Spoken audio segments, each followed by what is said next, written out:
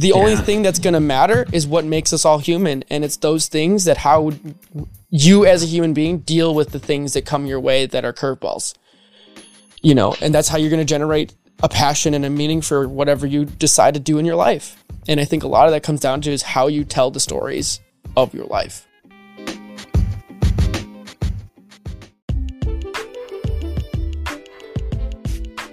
I want to take a quick second and talk about how you can support our show. I believe this is the most honest way that I can connect with you, the listener, and put it in front of everyone. You can support our show for as little as 99 cents a month. We release 4 podcasts a month, all at an average length of about an hour. That means you are supporting us at just 25 cents an hour. That's cheaper than the dollar menu. I think it's safe to say that we provide more value than that. And if you learn anything from our content, please consider becoming a supporter today with the link in the description of any episode or on the website at feedingcuriosity.net. And with that, thanks for listening, and please enjoy the show. Hello, everyone, and welcome to another episode of Feeding Curiosity. I'm your host, Eric Wenzel, as always, and Feeding Curiosity is a podcast that explores the precarity of human experience, and we challenge each and every one of you to think, question, and synthesize new ideas, new thought patterns, new habits, new anything and everything, because that's just the way it works if you want to continue to learn. And in this episode, we are joined by Joe Jackowski, a longtime guest on the show. And as always, this episode kind of grounds itself in psychology, as Joe is inclined to have. And from there, we kind of warm up. And in broad terms, we kind of look at connecting to people on a more human level, being able to share ourselves authentically and in the moment, and removing the buffer of technology that is provided. This is not to say that we should remove all technology, but just kind of removing it in a sense that we want to connect more broadly to everybody else. And the only way we can do this is by just getting in front of other people and being unashamed to share who we are at its core. And this is really the core of what this entire episode is all about, is just storytelling and capturing our story, other people's story, and then allowing ourselves to share that to a broader context. It's really special for me. This entire podcast was one that fired me up. And it really is fun to do this stuff, guys. And I don't even know how this is so even a thing for me, but I love it. And I hope that comes through in this episode. And please enjoy this conversation with Joe Jackowski. And we're live, Joe. Okay. Cool. We're talking about relationships. Yeah. Before we kick this thing off. But, yeah, you're just warming up for like the last 30 minutes or so. But we're like, Wait a minute, we should probably start recording. Like, this is good shit. Why are we? Yeah, why are we not? Because it's like one of the things that honestly hasn't really come up too often on the podcast so far. It's kind of just thoughts on relationships. Yeah. Like we've talked about friendships, but not like romantic relationships and how people process them. And it's an interesting subject too. And I'm part of the STAR program. It just ended here at Michigan. It's Students Tackling Advanced Research. And it's a bi-weekly, you get together, you have a mentor, you have faculty come in, teach about their specialty, what they're going after, their research, and you get to kind of learn with other people and be a mentee to grad students who have already gone through that thing. So you kind of get it's a really nice opportunity to have a clear roadmap laid out for you. They kind of guide you on the next stages, basically. Right, and then introduce you to fields. That's part of why they want the faculty to come in, is to come in and show off what they're doing and what you could possibly do, what's interesting for you, you know what I mean? Because there's so much out there, and with grad school, you're not applying to just a school, you're applying to work with an advisor. Like a professor, right? You work under a professor. You're not just, the school isn't the one that's really accepting you, it's that professor. Yeah. So you need to have interests aligned. And in order to have interests aligned, you need to know what you're interested in and what's out there to be interested in. Mm-hmm. So they bring those people in to show off their work. And the last meeting we had was a couple weeks ago. And the person that came in does a lot of work with attachment theory, which is something that I always thought was really fascinating. So attachment theory was made by John Bowlby back in the day, and it's been expanded for years. It's pretty well studied. It's kind of fallen on the wayside, and sometimes like it kind of got beat to death, and you can only cover so much about it, and then it kind of faded away a little bit. But it seems that this particular researcher is fascinated with it more so than I am. Not to say I'm not fascinated, but I am fascinated. She's just doing it as a job. Right. This is like her subject matter of expertise or inquiry. I should say her name. Actually, yeah, we can link her if you know it. Yeah. It's Is this at Michigan? Is this researcher? Yeah. What's her name? It's Robin, I believe. Yeah, Robin Edelstein, here at the University of Michigan, and she is researching attachment and a whole bunch of other things. Testosterone, actually. Oh, that's cool. So those the relation of that, the relation of testosterone to attachment, and how she's found that over time, as people are in a relationship, their testosterone goes down. Whoa. So I mean, that kind of makes sense if you start thinking about it. Right. And now it's not like they're not totally sure that that's exactly what's happening. Because it goes down in age. Parse it all out. Yeah, it goes down with age, and it's tough. But it looks like there's something, at least to continue doing the research on, right? So it's like, oh, there's something there. We can't be sure that that's exactly what we're predicting, but there's enough there to suggest that it could be, so we should continue to pursue this inquiry. Yeah.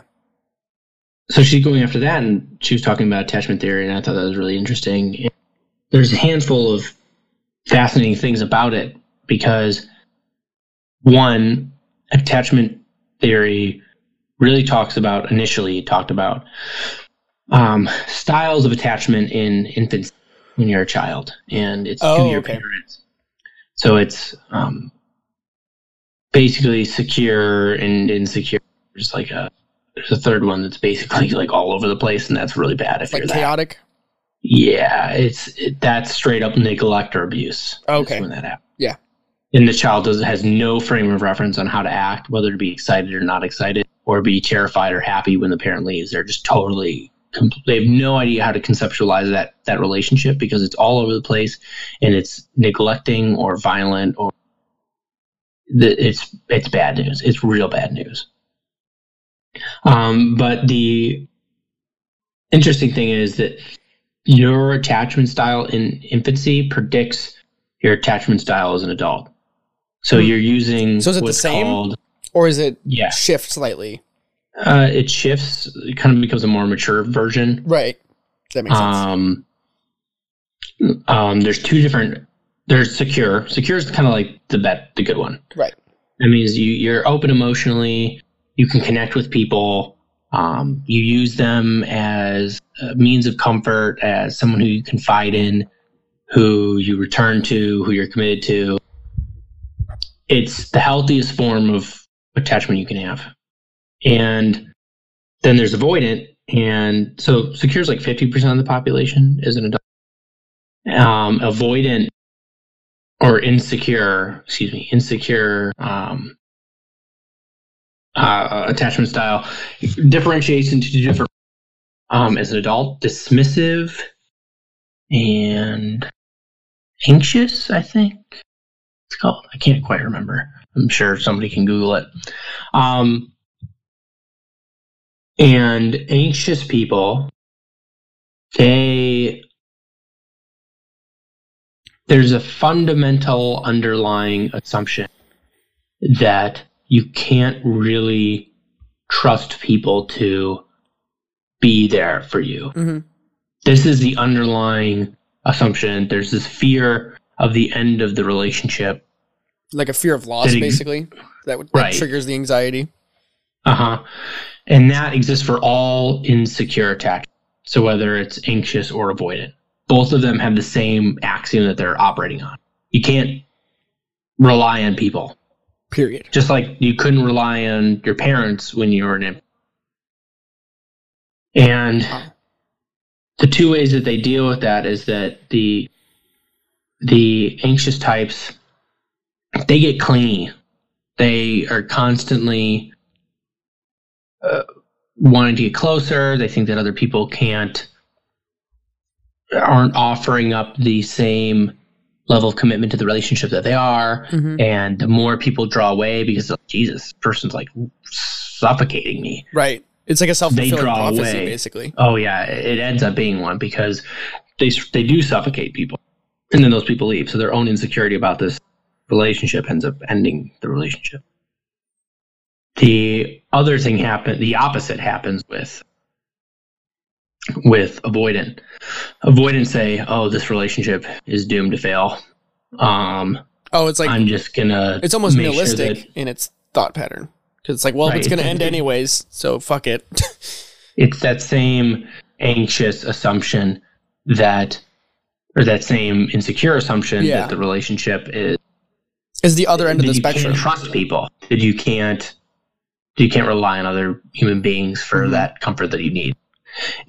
But instead of getting clingy and trying to hold on to it like the other style does, they do the opposite. And they say they just keep everyone at arm's distance so that when it ends in their mind, they'll be safe. Yeah. Like, well, I was never attached anyway. So you never commit, so you never really lose anything. That's interesting. So it's two different strategies for the same. And I can see how if you broader reach of that, I mean, I don't know if there's any studies done on this or anything like that, but just kind of thinking about it right now, you can see how that can play into mental illness, or at least how it could manifest down the road if you do have this sort of trauma early on, right? You know, oh yeah, it's kind of the nature versus nurture subject of it, right? I wouldn't be surprised. Now, I don't know if this is true, and I was looking up some of this, but I didn't go in depth enough to be able to tell you what the conclusions were. But I was trying to look to see if there were connections between the avoidant one and narcissism, and the anxious one and histrionic behavior. What's histrionic, just for myself, because I actually don't know what that means. Attention seeking. Oh, okay. So it's kind of like extreme attention seeking, like being in the spotlight all the time. Oh yeah, super like flirtatious. It's people on the sexual element of it. They'll be constantly flirting, constantly hooking people, constantly trying to seek that attention. They're the center of attention. They need that attention. Wow. Where the narcissist, so you could see why that would develop someone clingy, right? Yeah. Who has this relationships need to be this, like they're looking for that security in anyone they can get their hands on. Like it's this extreme form. And they're hyper judgmental on what that person needs to have, like attribute wise or characteristics. I can see where that could play. Maybe not, but I'm not so sure that would happen with that type. No. I think that does happen with avoidant. Avoidant types will use a strategy where they nitpick tiny little behaviors and elements of their partner. Yeah. Basically as an excuse to themselves of, oh, that's why. It's like, oh, well, you know, she didn't chew her food right. Right. You know, she always chews her mouth open. Or some micro detail that, you know. Oh, it's absurd shit. Yeah. I mean, they'll probably find, it's not hard to find legitimate things to be upset about with a partner, so they don't have to go to that point. You know what I mean? Everybody is flawed. Yeah. And if you really want to look for flaws in your partner, you'll find them. Even if you don't want to look, if you're together for long enough, you'll fucking find it. Right. Yeah, you'll find little things that bother you no matter what. Right, but they're looking out for it, and then they go, oh, well, that's my out. Mm-hmm. And they always have their foot in the door. They're always waiting for their out. Yeah. Which is why I think that they're narcissistic, because they can be very charming and engaged with other people. And they do want that genuine commitment. But the narcissist end is like,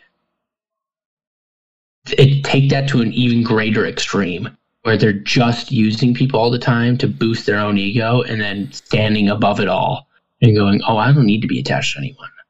Relationships are for fools and all this. It's like, it's like saying like a fallacy of relationships, like getting close to someone, it just leaves you open for pain kind of thing. Yeah. And they think that they're better for knowing that everyone else would be some sort of ignorant, stupid, person who just can't handle the reality of things. They're like, and I'm a better fucking person for realizing that if we're not playing that game, I'm going to get everything that I'm going to fuck whoever I want, and then I'm going to leave because I'm not attached, and I'm not going to play this cheap game we call love. I'm just not going to do it.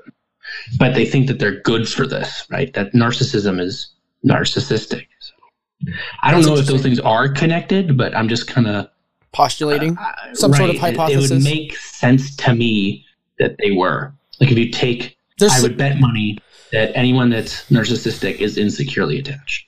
I mean, it doesn't surprise me in any way. I mean, if you look at a narcissistic person and how they treat other objects, right? Not if you're looking at relationships, just like their own things. It's not hard to believe they would look at people that way, right? Yeah. Which is tragic. It is tragic. And it's not to say, as we were kind of talking before we started recording, it's kind of like you have to realize certain patterns and you have to be introspective enough to understand where the problem lies. And if you're narcissistic, you're going to project problems onto others more likely. So the chance that you're ever going to even get to the point where you can work through that stuff is probably low in general. Yeah. Unless you have a groundswell of enough people around you that you actually trust, which again, narcissism is not going to happen. So it's a positive feedback loop. Yeah. Positive feedback loop of just bad behaviors. Yep. And that is part of the problem with insecure attachments too, because if you're doing like the anxious or whatever types are doing, then you're just suffocating people into that really bend. Yeah. Which reinforces your initial assumption. Yeah. Or you're keeping people at arm's distance, finding bullshit reasons to leave. You leave, and then you go, "Oh, see, that wasn't going to last anyway. I knew." Right. Like, okay, well, you can keep telling yourself, but you're the one ending the relationships. So, how much of a prophecy is it really if it pulls it off? It's like a delusion almost. Like you delude your you. It's like that. I was just saying, probably it's like sometimes the one you're lying to is yourself. The one you're lying to most is yourself. Yeah. Or the stories we tell ourselves. And it's especially, first off, you're right. I mean, that's a good quote, but I don't know who quoted it, but it's kind of something along those lines. Somebody, some paraphrase. Someone smarter than me. But it's just especially, how do you say this? It seems especially tragic to me because it's predicted by your childhood relationship with your parents. So it's like, well, what the fuck? Yeah. Like, what are you going to do about that? You know what I mean? Like, so I don't know what the treatment is. I read type of treatment, or I read one research paper from a clinician who treated someone with not only avoidant attachment, but also a disorder. I think it's called avoidant disorder, something like that. Yeah. My clinical knowledge is a lot less than my technical, cognitive or neuropsychological, all that. Kind of lacking in that field. I take the pathology because of conflict schedule problems. No. I know. I'm pretty butthurt about that one because the one I was most interested in, but I just couldn't take it. But anyway, read that paper about that individual who had some avoidant disorder and then also was avoidant attached.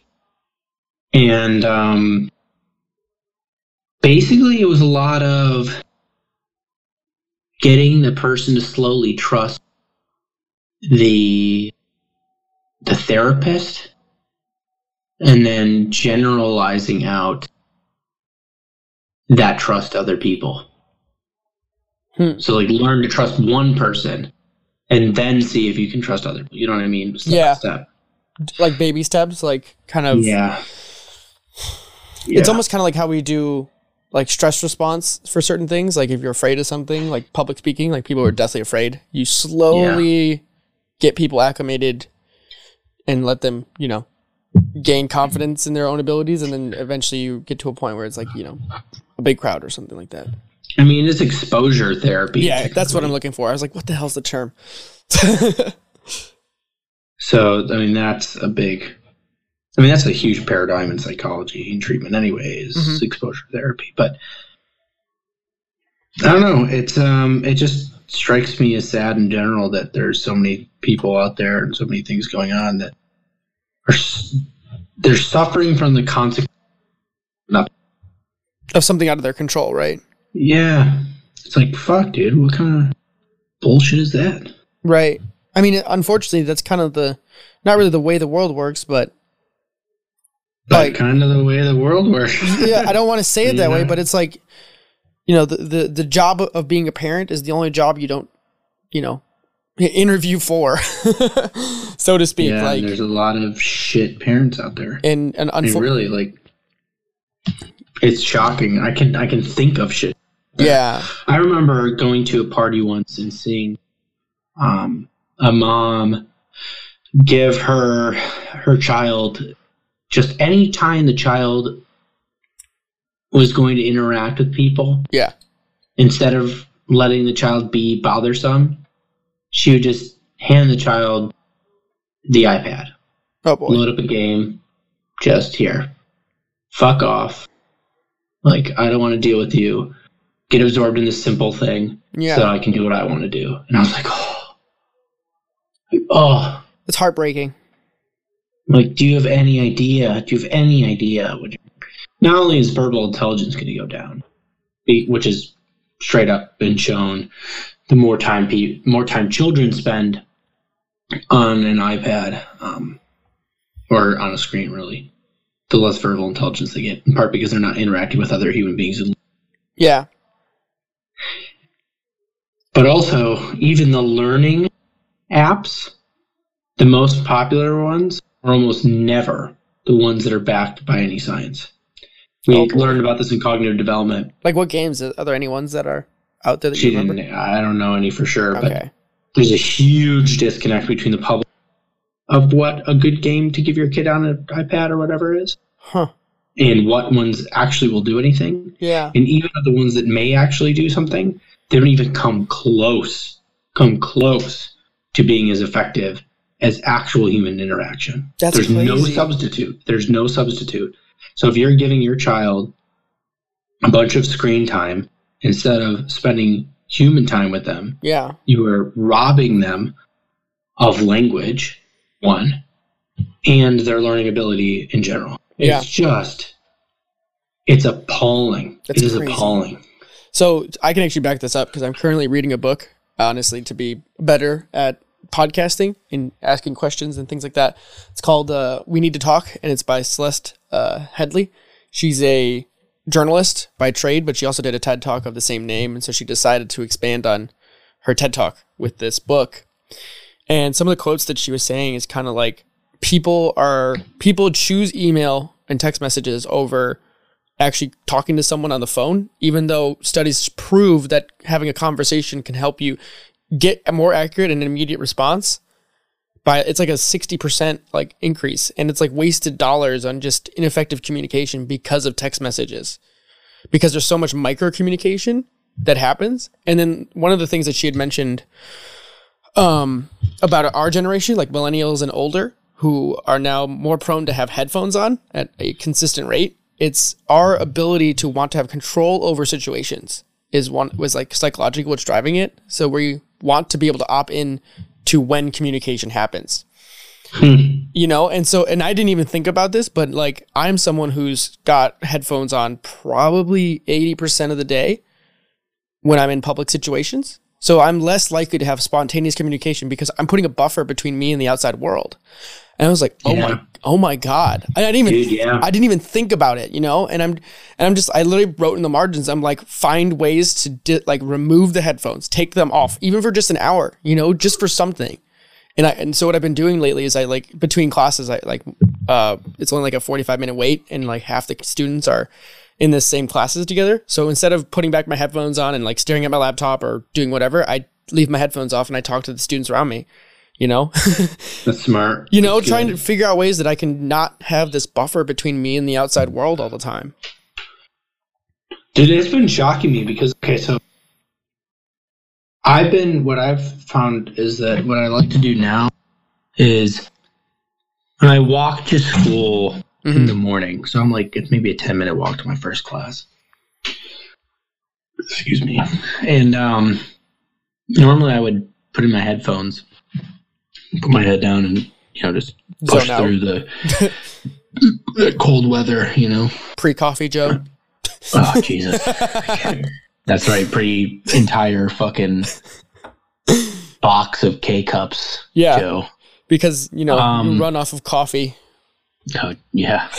It'd probably be cheaper at this point just to do cocaine, but I don't know. It might be noticeable. Like, Joe, you okay? Yeah, I'm fine. I feel great. I am wide awake. Friends would be like, wow, you're keeping up with me. Like, oh yeah, I feel amazing. Holy shit. So in the mornings, I've stopped putting on a headphone and just walking to school in silence. And it's so refreshing is what I found.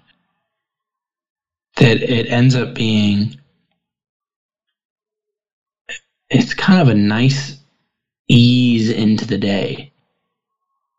Instead of beginning my day with music or a podcast or something, that I can just take 10 minutes to walk and be in quiet.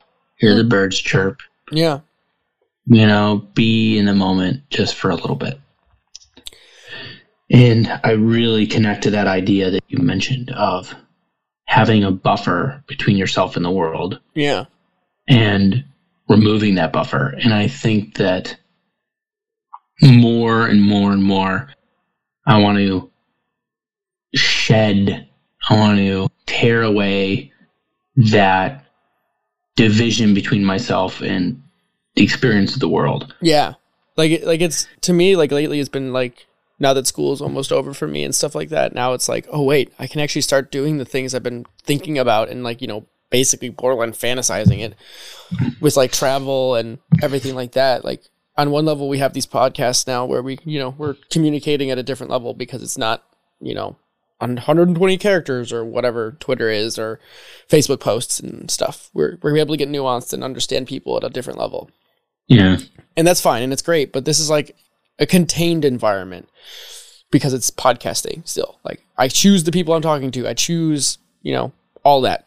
And now it's okay, how do I transplant what I'm experiencing here to a broader application? Because the more we can do that, the better the quality. I think, I don't know if this is true, but this is what I feel is it's the better the quality of life, period, for everybody involved. If we can just be, like you said, present within the moment for as many moments as possible. And that might sound pretty Buddhist to some people because it kind of is, but it doesn't have to be rooted in mindfulness. It really doesn't. Just being able to enjoy whatever now is kind of probably the most important thing you can do.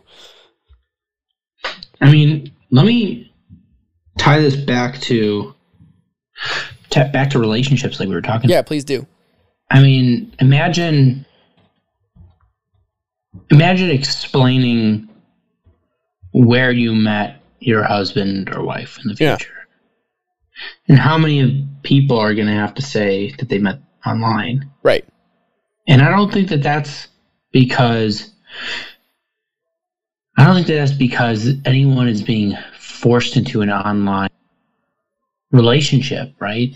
That the draw that everyone's there to move into that space in order to find the person that you're looking for. Right. I think that what's happening is that people are creating that buffer between themselves and the world and robbing themselves of the opportunity to meet whom they could love spontaneously in person and spontaneously to be at the bus stop and to start a conversation with a stranger. Yeah. And to have that real connection immediately, or interest, or just a good laugh with someone over coffee that you've never met, just in line somewhere. And that we, as an entire generation, are cutting that out. We're so predisposed to have these things, right? These technologies that are at arm's reach. Yeah, it's this insular bubble that allows you to it just draws you into its little world and holds you there. And you can be nice and comfortable and listen to the thing you want, do whatever, and you can be in your own world. And it's solipsistic. Wow. It's just an opportunity for you to be only with yourself. This makes you disengage from reality and to rob yourself of the opportunity to meet someone and have a meaningful moment spontaneously. Like, even if it doesn't go anywhere, like you said, a meaningful moment, right? Like, that sounds fucking dope. Like, it just makes me want to, like, go somewhere and not have a plan and just be like, I'm gonna go, like, just have a goal to just talk to someone that you don't know. Dude, right? Here's an example. Yes, fun as shit. Absolutely. That sounds so much fun. Because, like, how many people actually go outside to actually have a conversation with people? Because I guarantee you, we've all had conversations like, ew, I don't want to have to, like, talk to someone. I hate people. Like all those cynical people. Right. I probably said it myself at some point. Yeah, and I've absolutely done that. I've absolutely been like, I don't want to talk to people. And I think it's actually I think it makes things worse. It exacerbates the situation that you think people are shitty. Yeah. But you're not allowing yourself to have fun moments with a stranger. So it's like you're judging humanity based on a skewed sample. Right. And that doesn't fucking help. Right. But to reinforce when I got back from Japan, the trip that we went on with me, my sister, and Mike and Mary, fiance, Mike and Mary. Yeah. My aunt asked me, she asked me 2 questions I'd like to see. I was like, oh, wow, that's a great question. Say that again. You cut off at after my aunt. What's the cool thing you really wanted to see or that you found was really cool? Mm-hmm. Like a place or food or whatever. Yeah. And then that's a great question. Right. But she went a level deeper and she asked me, she's like, but what, like, the great moment, like a good moment.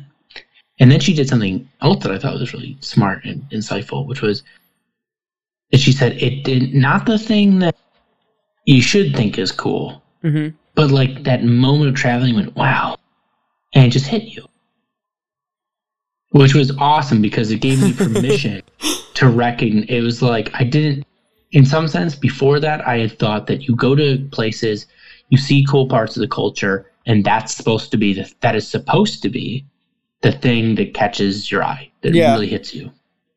But by noting that there's 2 separate categories there, it was like she was granting me permission to acknowledge the small, it felt almost stupidly insignificant thing and how much of a huge impact that insignificant thing had. Right. And what my answer to that question was that when we were in Tokyo and just kind of wandering around, we'd gone to one of the big shrines there. They're a really beautiful place. There's like a forest practically in the middle of Tokyo. Mm-hmm. And you can go through there and there's a big shrine. It was gorgeous. And when we were coming out of there, we go through like a nice little shop, compact, and we get to a place that just on a whim, we go into a store. It's all stickers, like a graphic design store. It's like a bunch of like thousands of stickers and like tote bags and all kinds of like cool stuff, little art trinkets. And when we're there, the girls that work there are all surprised to see a bunch of fucking people. they're like, what the fuck are you? Yeah, what right. Are these dudes doing here, you know? So they're curious and they immediately engage us in conversation and recognize that one, Jen speaks a little Japanese, and then they're extra interested. And then they take their time to start teaching me and Mike and all of us as much Japanese as they can. Like, they're super thrilled. That's so cool. They were so welcoming. They were so welcoming and patient with us for just butchering what little we knew of their language. God bless them. Oh my God, that's so cool. And for also taking the time to really try to get the culture and like hand it to us. And say, look at what we have. We want you to be engaged in this. And that this spur of the moment, let's go into the shop and look at some stickers, turned into genuinely one of the most meaningful experiences of my entire trip there.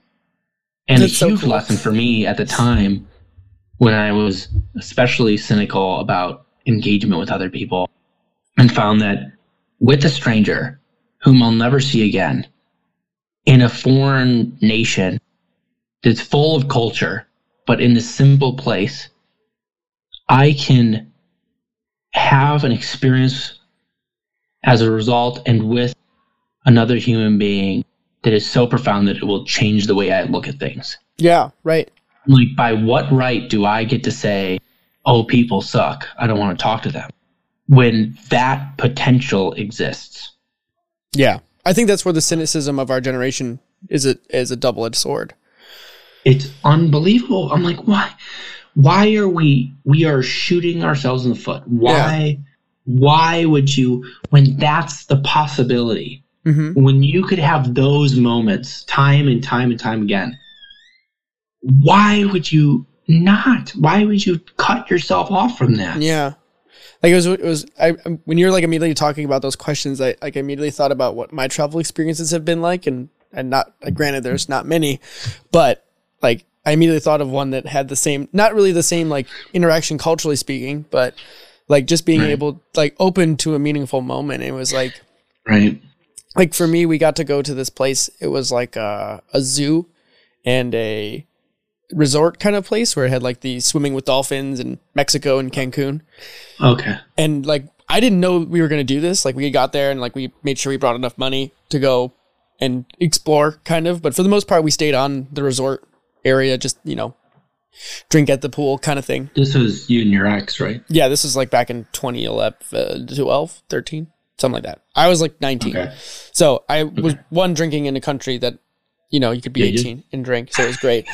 And I also looked like I was probably 16, so it was even more great. So it was pretty fantastic. There's a separate story that our waiter one time, as we were getting drinks, he kept handing me tequila shots and he called it sweet water. It's great. Yeah, it is though. I know, right? It's almost sweet water, man. Dude, tequila shot season is on. Oh, it's on the rise, Joe. Dude, we are so close to. I know. Tequila season. But to kind of go back before we tangent to tequila,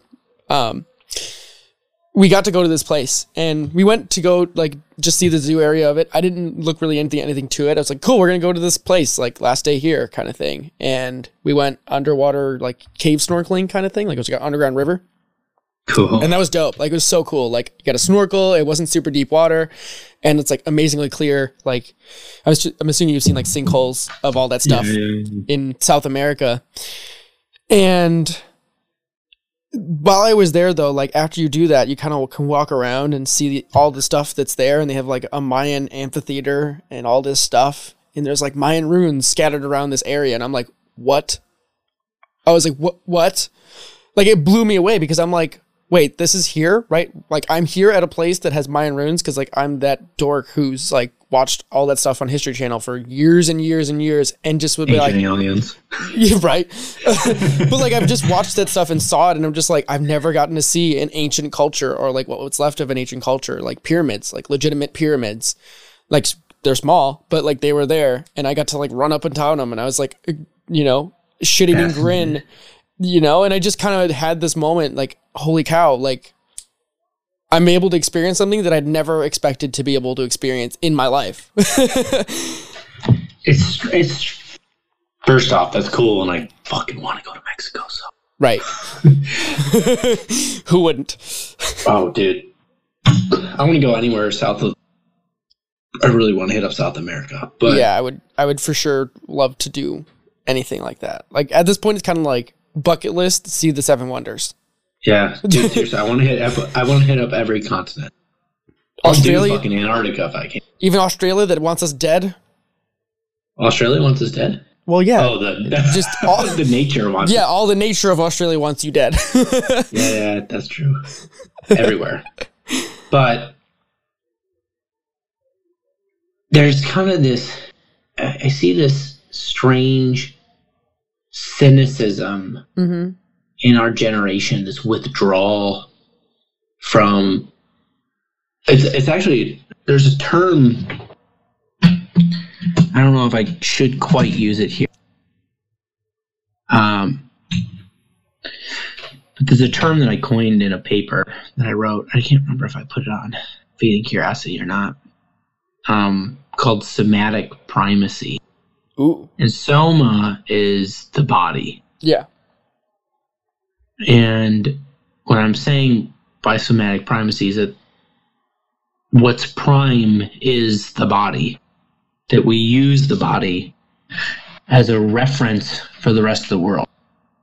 And you can't escape it, right? Right. Because your first point of reference, and one you'll never escape, is your own sensory experience, informed by your physical structure, your body. Yeah. And there's sort of this, I think that that's a beautiful and interesting thing, but there's this sort of withdrawal from somatic experience in our generation that I don't think is healthy or good. And what it looks like to me is that there's this disillusion with sincerity.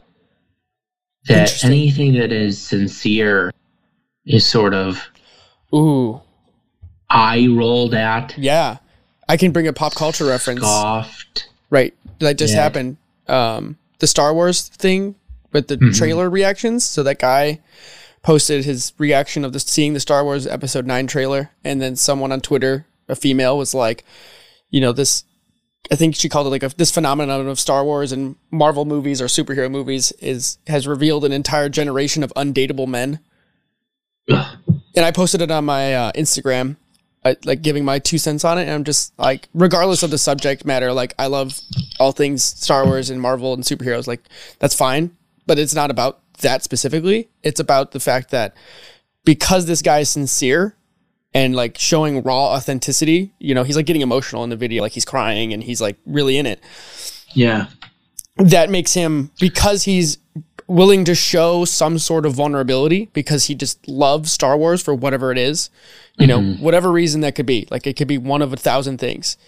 You can't connect to him on a level like what I put in my post is it said, you can even if you don't like that thing as much as he does, you can still understand that, hey, you like something just as much as that guy, and you can take, whatever he's getting from that and channel into yourself and just love what you love just as much or more because of it. Because it's like, when I hear about other people enjoying the things that they do, like that just makes me fired up and want me to try harder and like doing everything else I do. And it's just like it just seems so crazy that the lack of empathy and this scoff at like the rawness of something, right? Like in this world where we don't get to see the authenticity, it's always manufactured, like Photoshop can change things or whatever. So for me, it's scary. Yeah, right? Like, cause you can see where this goes wrong way. And I think you're nailing the point on the head with that. And now there's in that you can be genuinely excited, that you can be thrilled, that there's these moments of emotion, that there's this underlying element of physical experience that has nothing to do with the mind. Yeah. Right? The thinking things through, this detached from it all. Right. Holier than thou attitude that I think really is just so disappointingly the hyper analytic in our current culture that with our generation and the younger one, and it's this real it's almost a disgust with any serious. It's a bizarre dichotomy. It looks like it's at odds because in some sense it's like a rejection of any sincerity in the realm of the good. Right. Excitement, moral, like, I don't even know how to say this. It's like any genuine part of humanity is looked down upon. Yeah. Well, at the same time, the emotions are only. It's God. This is right out. Like I could feel you like working through it. There's the knot. It's so strange. It's strange because there's a certain ideological stance that really takes things to a seriously emotional level, like no facts matter. Yeah. That the nature of reality doesn't matter, that biology's lie, that the objective truth. I think that's maybe where this comes in, that the idea of objective truth is an impossibility because there are a number of interpretations. Yeah. And that it's something like, oh, well, because I've come to that conclusion, I'm above it all. Yeah. That I understand my superior intellect, the nature of reality, and that your meager sincerity, meager, genuine, sincere interpretations of things, even in their emotive state, are beneath me. Yeah. And like the other thing at the same time, these same fucking people will emote to insane degrees. Yeah. And once they've decided that there are infinite number of interpretations, that their interpretation is as equally valid as anyone else's, and so that they'll be super emotive and they'll say that that's totally justified. But then they'll still look down at people who feel just as strongly about something that they're passionate about, and they will peer down their noses at their passion. Right. Exactly. It's insane cynicism. It's like it's crazy. God. And I see this in our generation. One, I'm disgusted by it. It's unfucking believable. People would do that and they'd be so judgmental. But then it's also shocking because they're in their cynicism, they rob themselves of the opportunity to have that genuine, lush, full somatic experiences that we've been talking about. Those they don't believe in meaning, so they don't experience any. So that when I have that moment at the shop, and I have this genuinely meaningful moment of serious connection with another individual, despite the huge differences in culture, and it's just a genuine connection. It's not. It's two people in an experience, in a moment together, just there for the experience and enjoying it and learning, and that you can go to another country and then you can learn, see these things that you've been connected to at a distance for so long ago, and how that can play out meaningfully for you. Yeah. But it's like an entire generation of people have ruled out the possibility of any meaning and have robbed themselves. They have cut away. They have divorced themselves from even the chance to have that meaningful experience. Yeah. I mean, if you want to get poetic, it's like cold heart, basically. Like you remove any sort of fire within yourself to even be able to express like what the feeling has been. And honestly, I got to say, like, being able to connect to podcasts for me has been part of like that type of deep connection. Like there's probably a dozen podcasts where I've legitimately cried from the stories that were told. Like legitimately cried, like bawling my eyes out because the emotions shared even through audio, or like even not just crying, like even just like feeling like the energy that this person is like in which they talk about whatever their subject matter is or whatever they're talking about. You can feel it and it's there and you know it's authentic. Like, you know, they're not putting on a persona. Like they're not just being like, you know, giving you hash comments and like they're ready for it or whatever like that, you know? Yeah, it's in a world that's become so manufactured, cheap, exploitative, surface level social media persona. It's like the fake, like, hey, everybody, we're going to talk about whatever today. I'm super motivated, and I couldn't be this motivated and reach the results that I had without this product. Let me share this to all my fucking followers on Instagram. Yeah, right. And I feel so blessed because all of you stare at my ass. You like use my code 15 whatever, you know? Yeah. It's unfucking believable. Yeah. It's just so devoid of anything substantive at all. So, and that to have the opportunity to listen to a podcast or go out in the world and have a conversation or an experience that has depth. Yeah. Is so refreshing. As what keeps me excited literally day in and day out, like being able to think about podcasts I listen to, people I could talk to, or like being able to talk to you guys and just be like, hey, what are they learning? Like, that'd be fucking cool to talk about. Like, you're just throwing in all your psychological stuff in this, like just weaving it in. It's like fucking cool as shit. Like, I don't know, like what other better way to learn than just meander through the topics? You know, here's the world, and then let's try to understand it together. Dude, that's the point of that's like the point of That's what I'm saying. Understand the world so that we can survive together. And I think that the more we draw into ourselves and into our technology, the more we undercut that. Yes, 100%. And that's what I'm trying. And honestly, that's what I'm trying to think of. Like when I have like these really deep, meaningful conversations that we're all having here, like the last probably 4 or 5 episodes have been like on really hard hitting topics, you know, discrimination. And we talked about some of these before we recorded today.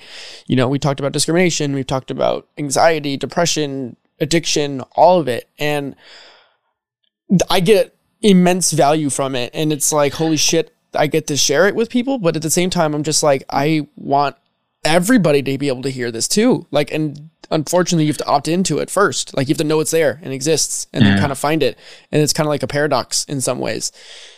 But it's like, you know, there's so much to be like, unfortunately, there's just so much information out there, right? So that's the other paradox here too. Like, there's just insane amount of information. And so it's funny because I've been I'm a little jealous of the position and how involved you are with the podcast because I'm here and I'm learning. Oh,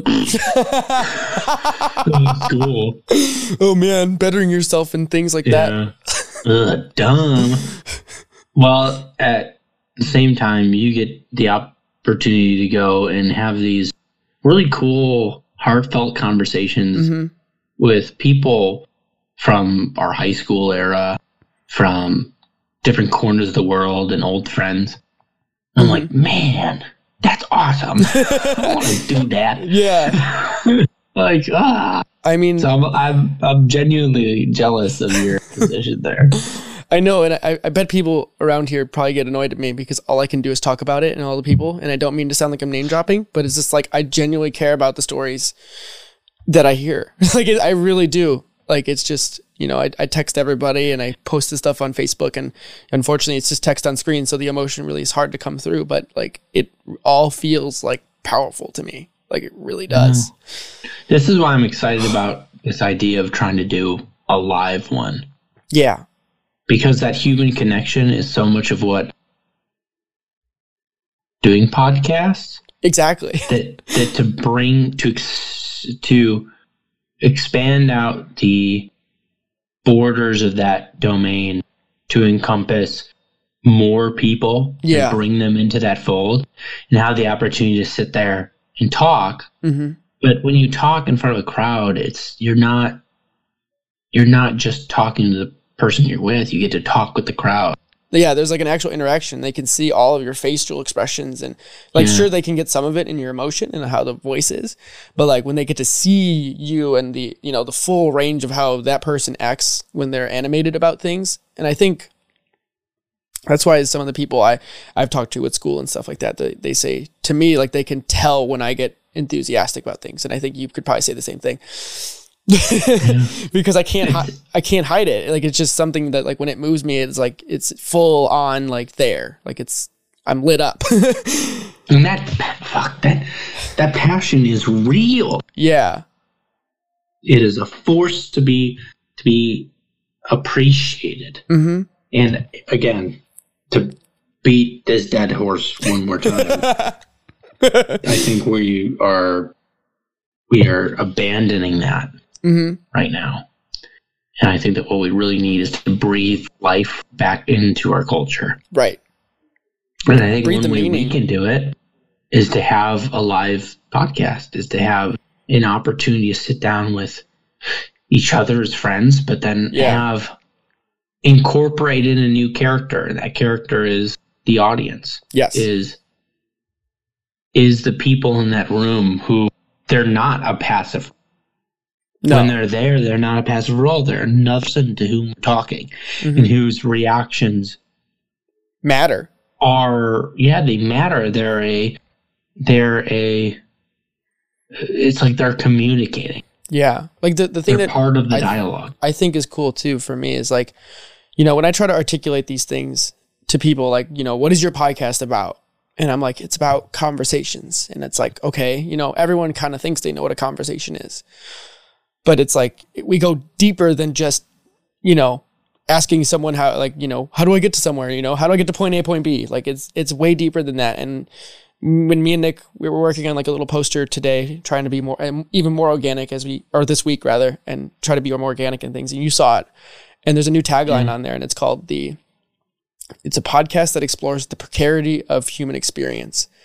And I completely love that, you know, and I think it really captures part of the essence, like the other half of the essence of the podcast. Like the other tagline is think, question, synthesize for the idea spectrum. But then it's also this precarity notion of experience, right? So it's precarious is one of the words, or the root word, or it's the root word of precarity, I'm getting it confused. Yeah, you got it. But so precarity is basically just the unexpected nature of human, like, life. And we're just trying to I actually heard it on a podcast today that I was listening to with Amanda Palmer on the Tim Ferriss show. And she said, or Tim was like, hey, you know, this podcast is actually turning into this kind of thing where it's, you know, people dealing with the problems that they didn't give themselves. You know, it's the things that they just have because of life, you know, the mental problems, the social problems, you know, things that you just have to figure out because congratulations, you're alive.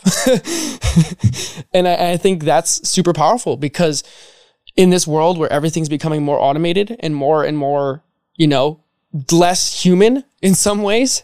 Yeah. The only thing that's going to matter is what makes us all human. And it's those things that how would you as a human being deal with the things that come your way that are curveballs, you know, and that's how you're going to generate a passion and a meaning for whatever you decide to do in your life. And I think a lot of that comes down to is how you tell the stories of your life. I think you nailed that one on the head. Yeah.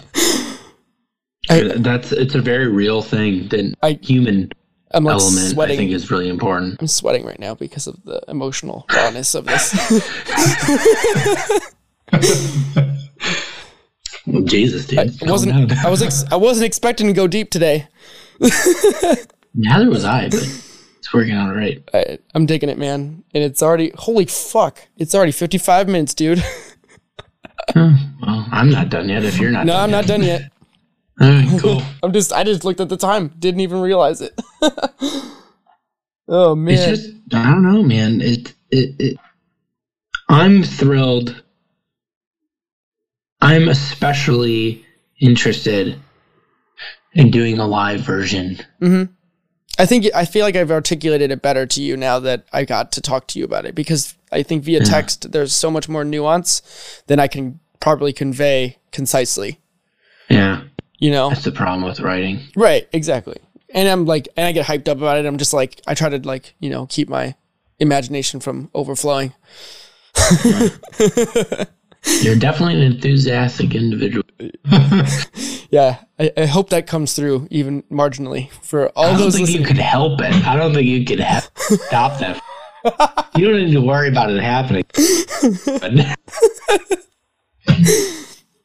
I can't help it, man. It's so, I don't know. I just feel like there's part of this is just like, I've never felt like I've had a calling in my life until I started going down this path. And like, it's even crazier to me to like think about the trajectory of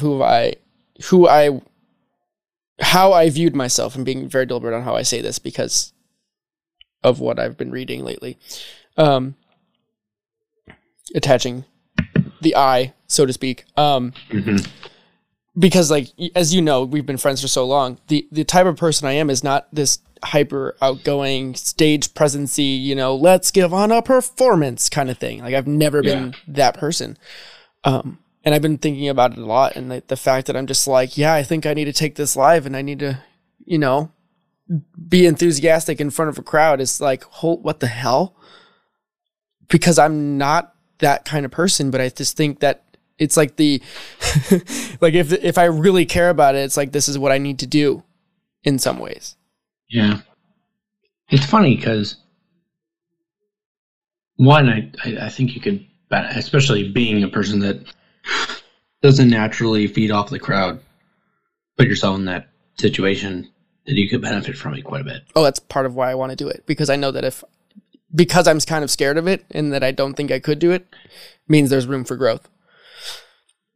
But another thought popped into my mind when you mentioned memory, and I think it offers a kind of nice little goal forward or incentive for why to do something like this. And I was invited to talk to the Emerging Adulthood course here at the University of Michigan and relay my experiences about becoming an adult in the military and what that's like.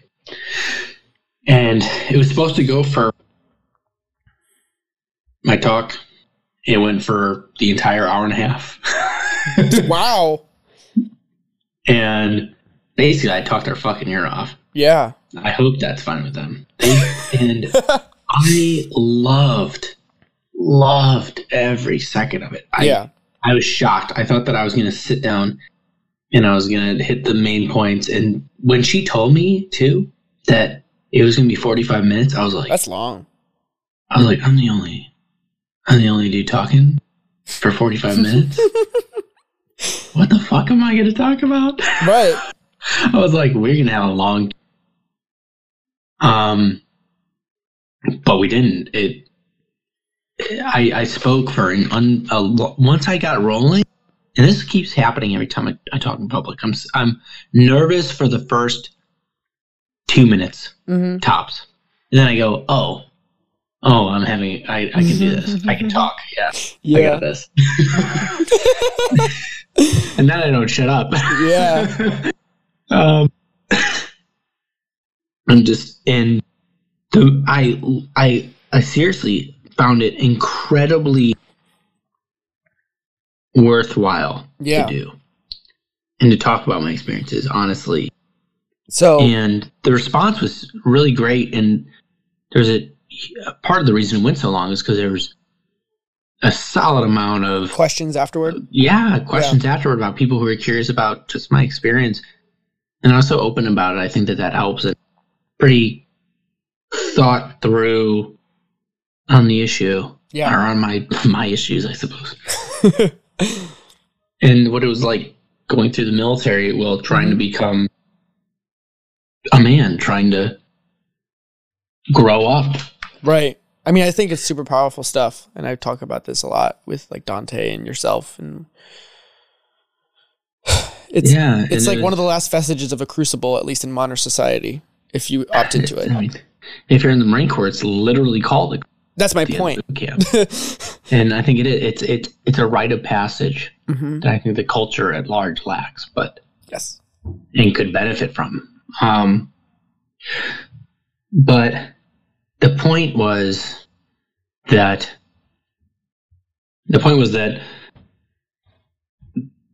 kind of opportunity, that kind of enjoyment, I think also exists in potential for you in having a public speaking engagement. Yeah. That if we do this live, that I see as the chance to have another moment.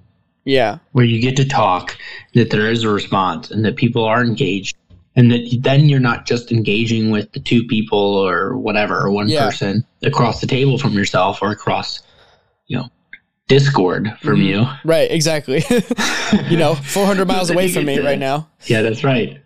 One in Ann Arbor and one back in Roselle. Yeah. And that you get to expand that out and have that experience with 20 people. Yeah. I keep thinking to myself, it's like, instead of just doing even like a conversation like we're having right now live, like that could be one of them, we can get a guest or something and we just have a conversation around a topic. But the other part of it is, like you said, do a talk. And we say we do, 2 to 3 people, and you get like a 10, 15 minute spot. Like you say, I'm going to tell a story about X, and here's what I learned, right? Like, so for your example, like if you could distill your story down to the most emotional or impactful, or even chop it up into multiple stories, and how do you distill that to an audience and say, here's something I learned, this is what I went through. And you can make it as impactful as you want. Like that, like you said, there's more than enough in there once you got going, right? Yeah. So if you can package that in a way and you connect to the audience and say, this is how we look at the world, and this is how I've worked through whatever I've been through. And I've actually started doing this process because I'm like, okay, if I'm going to pitch this idea to people, I got to nut up or shut up, basically. Yeah. And so I have like 2 or 3 ideas of stories in my own head. And I'm like, okay, how do I package this story?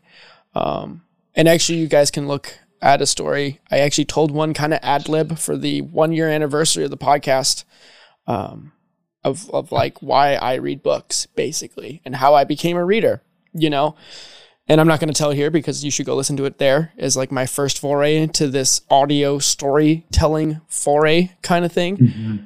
And it's kind of funny looking back in retrospect, like, oh wow, I'm already like was going down this path even in February. So yeah, it's like really, I don't know. I just think it's really powerful too, because like, I think part of this stuff for people too is like, if you're looking outside looking in, it may look like, oh, you're just that kind of person who's like always been into books or like likes reading and writing. And it's really not the case if you look back far enough. And I want to I want to pull back the curtain, so to speak, and say, hey, I wasn't special in some ways. Mm-hmm. It's really fascinating to talk about this story thing. In part because I see some parallel thinking between me and I've really had a strong, when we talked about a little bit about doing maybe a live thing in Pollyanna, mm-hmm. or whatever, what you can figure out, right? Yeah. I mean, for the listeners, that's probably not going to happen anytime soon. No, like, if at all, but whatever. We were spitballing, we were talking about that. And I started to find myself in the fantasies, which I think is the right way to think about it. You don't daydream, really. Instead, there are potential daydreams that draw you in to be had. They're potential realities, basically. They catch your attention. Mm-hmm. Because you could daydream about literally anything, an infinite number of things. Mm-hmm. So the things you do dream about, the fantasy, indicates something. But what I kept thinking about, dreaming about, was the idea of just telling my life story in front of people. Yeah. Because I've done a lot, and I've had some weird, I've had some really, and some painful ones. Yeah. And some fascinating, beautiful moments in my life, and mm-hmm. they're not written down. But they're in your head. Right. Yeah. And I was like, I don't know if these things are worth anything to other people, but I would sure love to tell them. Yeah. And the fantasy was of breaking it up and telling my life story to strangers at Pollyanna. Mm-hmm. I was like, maybe I should try that. Maybe I should just try sitting down and winging it and just being like, listen, I'm just going to try to walk you through my life and you tell me what you think. Yeah. I mean, that's... Or just pay attention. Yeah. Or don't. And hopefully I can tell it in a way that's worth paying attention to. Mm-hmm. And I don't know, that struck me. Yeah.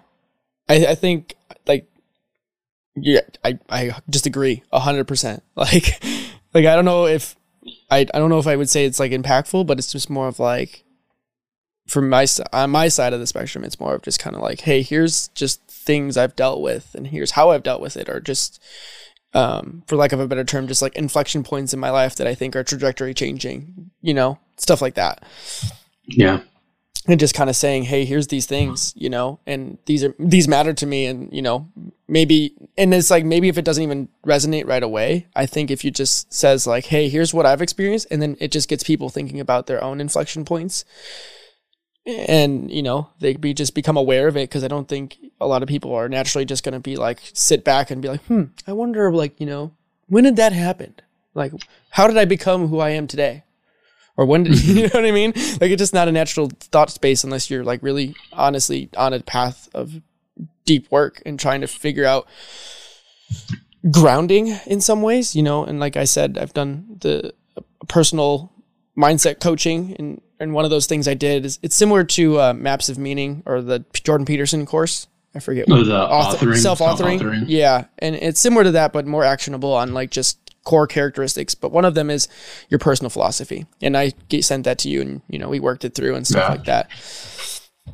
And I mean, we've basically talked about like everything we talked about is, I say it constantly, just not in the concise language that I use for it. You know, it's be present, be curious, and be authentic. Like, it's as simple as that. And it's, you know, and I feel every single one of those words, and it's not, sure, maybe some people think it's woo or it's whatever.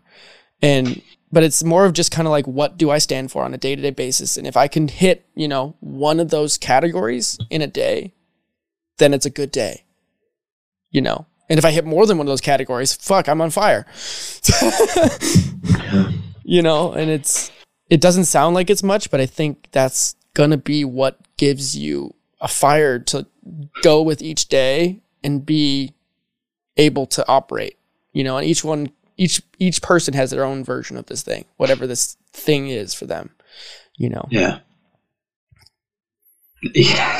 Yes. I'm on a roll today. It's interesting, because I would also think I would really like to not only speak and have the opportunity to tell my life story, but also sit back and hear other people just tell their life story. Yes. Yes. Just awesome. That 100%. Like, it's even crazier too for me with all this stuff, like with you guys, and like, sure, even though I've known you guys for so long, but being able to hear you guys talk in a different way, and like kind of be like, here's like everything, you know, or here lay out the picture, you know, like here's my roadmap of, you know, who I am or how I became me in my current state. It's special, you know, because it's not conversations you have with people every day, and even people you know you're close to, and to kind of have this thing that's unfolding together, and it's new territory in some ways, because everybody's different. Yeah, I don't know, it'd be so fascinating. Feels surreal, insightful, genuine. I think that if you can be vulnerable and honest, yes, and that's while telling that story, that it would mean quite a bit. Yes, and that's, I think, another part of why I'm interested is how often you hear someone just talk about their life. Not much. You know what I mean? Like, yeah, I can think of podcasts where people tell stories that happened during their life. Yes, but it's snippets. Right. It's the 10-minute YouTube clip, not the 8-series saga. Yeah. Siri. Which... Sorry. No, series. Oh. Not... my phone apparently didn't fucking... Fucking phones.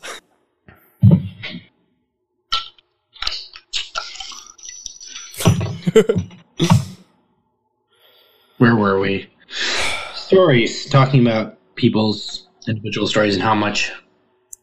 how interesting that would be. The genuine nature of them. Doesn't that sound cool to you? It sounds fucking amazing to me. Like I'm so excited. Like I'm really like having trouble not to tell people and hype it up and be like, yeah, I want to do this like thing. It sounds insane. Like who's gonna let me set this thing up? I'm not an event planner and what. I was thinking, like, if we can set it up, what I would legitimately do is I would love to have an audience of friends. Yeah. Or whomever. Or strangers. I don't care. I'll tell it to anyone. I'm almost excited to kind of invite my parents and say, hey, Mom and Dad, this is like what I've been doing for the last year and a half. Like, somehow, some way I figured out a way to do this. To get this fucker to do what it's doing. Yeah, like, it just seems so crazy to me that, you know, like, I just keep thinking, like, one of the key things is, like, I'm a kid in the suburbs, and I've just been doing this thing that is literally, legitimately can be listened to all over the world. Yeah. The fuck. But, which is awesome. Which is awesome in its own right, but then it's, like, also at the same time, it's, like, I want to, like, I talk to, like, I have work, you know, people I work with, or people I go to school with, and, you know, it's like I kind of live this, like, double life in some ways. Yeah. Where I do this thing on the side, and people are like, oh, yeah, you do a podcast, but they don't really know what that means. And I'm just kind of like, hey, just come and just sit here and let me, you know, pour my heart out at you and be like, this is what I do on every show. Yeah. Let me show you what I do. Yes. Legitimately. Show. Like, it would mean it would mean, I think, a lot to me to have the opportunity to sit these people down and just talk about what I've gone through and what life has been like.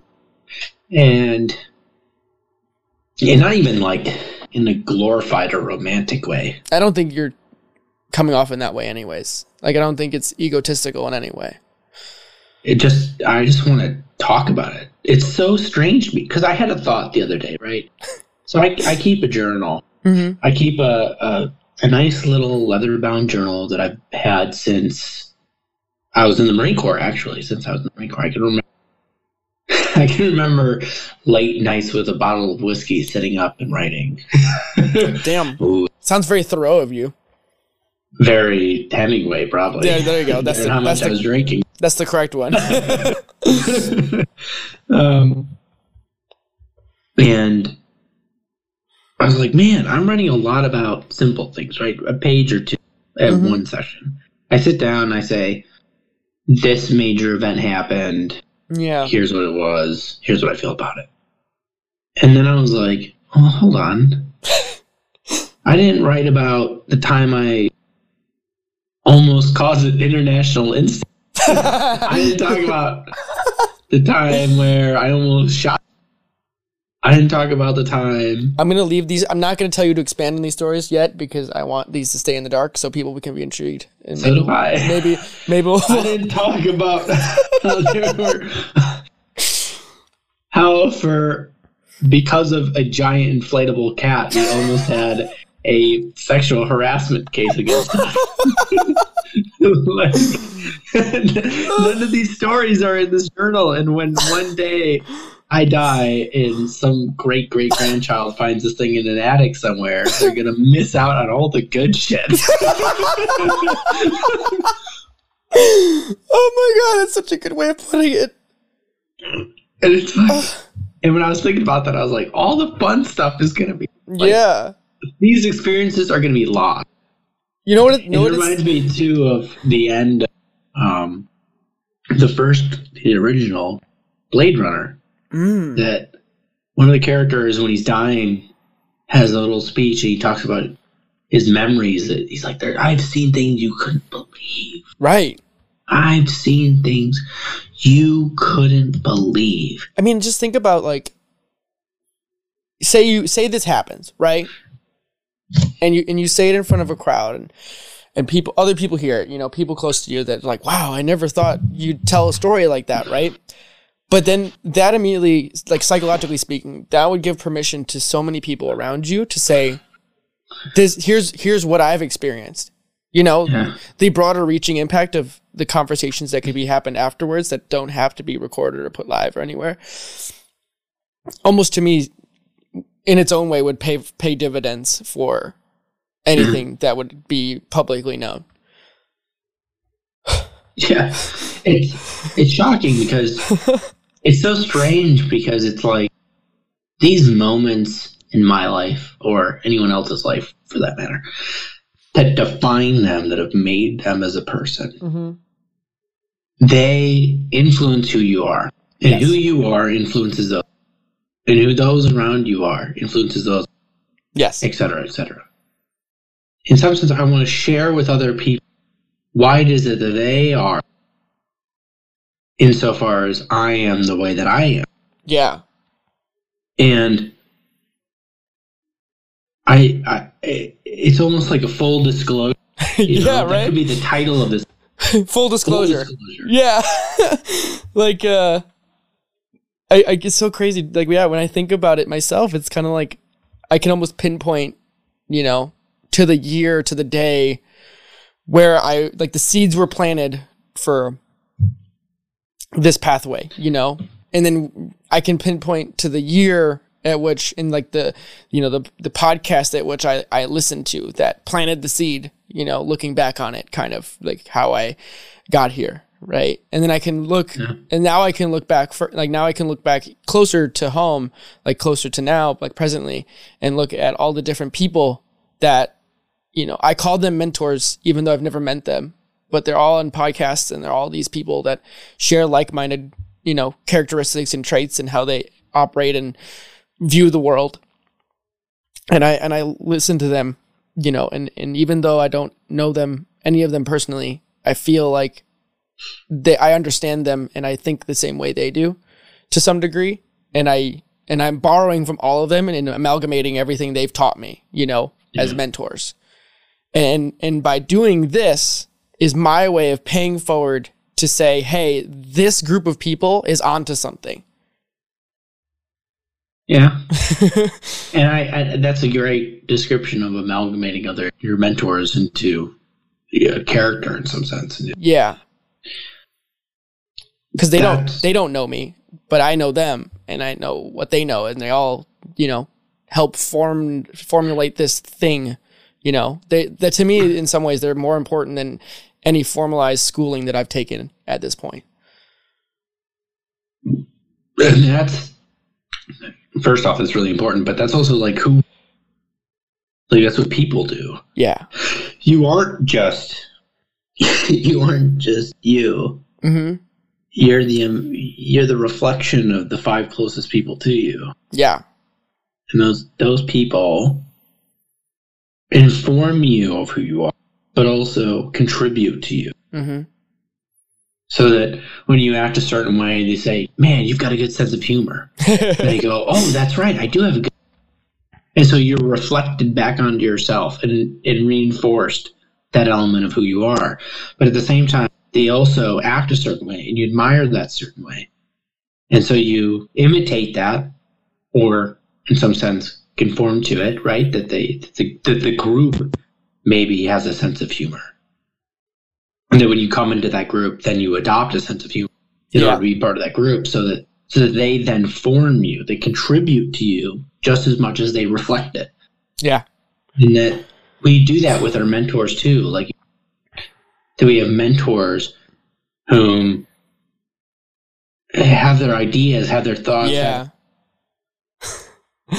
incorporate them into yourself. Yeah. But the things that you incorporate are also indicate to you what you admire. Yes.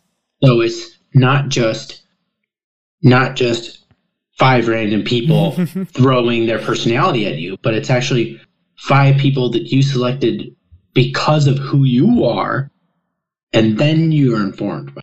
Yeah. So you play an active role just as much as they play an active role in for. Oh my God. That's so cool. It's so cool. And you know what's funny is I'm thinking about this, Joe. It's fucking fun to just think. And it's like, that's legitimately what this podcast is about. It's about highlighting the people that are connected in my life in some way. And that it's like, hey, I've learned something from them. Just listen to them and you'll learn something too. If you think about it, because it's like you're on this, Jordan's on this, Ben, like everybody's been on this, that we've all been connected, and we're all like teaching each other little things here and there in our own little ways, you know. And then it's like the stories we choose to tell about the mentors in our lives too, you know. And I can think of stories of teachers that I've had, and you know, and that's part of the other thing that I'd like to talk about is like, I'm going to tell you a story not about me, but about how someone else impacted me, and this is what they left me with. And I hope that, you know, their story can live on vicariously through me. And now it's imparted on you. Yeah. It's so cool. I know. We're like geeking out so bad. It's so human. And I think that humanity, that again, to call back, that somatic experience. Should we call it like the campfire experience, Joe? It is the campfire. That's what I'm saying. Like, I'm trying to think of titles now of like, how do you know? Well, that's what it looks. I mean, I think the campfire thing is sort of what it really is, right? It's this, but even more than that is that there really is this emphasis on the body. Mm-hmm. And I don't just mean the sensational, sensual experience. It's a full, it's everything. It's everything. But, I mean, it doesn't have to be erotic, but yeah. I mean, it can be. I know, right? But say it slow, Joe. This essential experience. That there's this emphasis on the body that exists. That it really is the sensation of your experience. It's wow, that hit me like this. It was bright. It was loud. Yeah. It felt like this. That this element, this reference to the self, this reference to the sensation is so prime and so primal that we can't help but reference it, but two, that to not reference it, to forget it, seems to me to be a draining of the life of humanity, and perhaps more so, the complete disarming of humanity, that it lacks its substance. It lacks its substance if we take away that somatic experience. I 100% agree. It's like, I'm like so blown away right now because this podcast is one extremely meta, and in its own way, it's like, this is like a video or audio log of, you know, what we'll be talking about probably in a couple weeks again in person. And it's like, it's funny. I'm just so blown away right now by just this opportunity right now. And it feels so fitting as, like, you know, my life comes to a crossroads, so to speak. Like, I can choose so many different paths right now, you know, and a lot of those paths right now could be, you know, pick the easy money path, or pick the, you know, the path of meaning and all that kind of stuff. Yeah. But it's like this thing that doesn't have an easy monetary, you know, whatever gain. Like, that doesn't even like really equate into this equation. It's more of just kind of like, I'm just seeing this as a thing of further exploring what it just means to be human at the end of the day, you know, because like we can work and you can make a paycheck and you can do all that stuff, you know, if that's what moves you, right? And that's fine. But I want to go deeper than that. Like, I legitimately just want to go deeper into what it means to be me, what it means to see the world, what it means to experience other people, authentically them. And that's really it. Like I can't say it any different than that. I know it's funny because I think my intellectual deep is physically possible. Mm-hmm. That I always try to hit rock bottom, take things right down to what's the ultimate problem, like what's the bedrock here kind of thing. What's the axiom upon which everything else is resting? Yeah. That when somebody says, I don't feel good or I'm depressed, I go, why? Why that? Why this? Why that? All the way down to the bottom. What is it at the bottom? Yeah. The rest. Because if you're going to solve a problem, you need to go for the root. You need to treat the disease, not the symptoms. Yes. If you have cancer, if you have lung cancer, you don't give someone cough drops. Mm-hmm. You yeah, right. Like, fucking cancer. You're touching on an analogy that's like the problem of our entire society right now. Like we're so used to treating symptom rather than the actual root cause of this. Yeah. Right. Yeah. I mean, this is Aldous Huxley's brain, right? Mm-hmm. That there's a whole society in which the slaves of that society, the people that are happily subjugated, that they go about their lives and they have sex with as many people as they want. When they feel down, they have a pill, called Soma, by the way. Hey, funny wow, that's fitting. Someone did their research. Someone did research. Parallel. Yeah. Someone smart did that. Synchronicity, I think you called it. Anyway, a pill called Soma, and whatever their problem was, oh man, I feel anxious today. Oh, I feel depressed because that person that I was sleeping with is now sleeping with someone else. Right. Or maybe I feel jealous.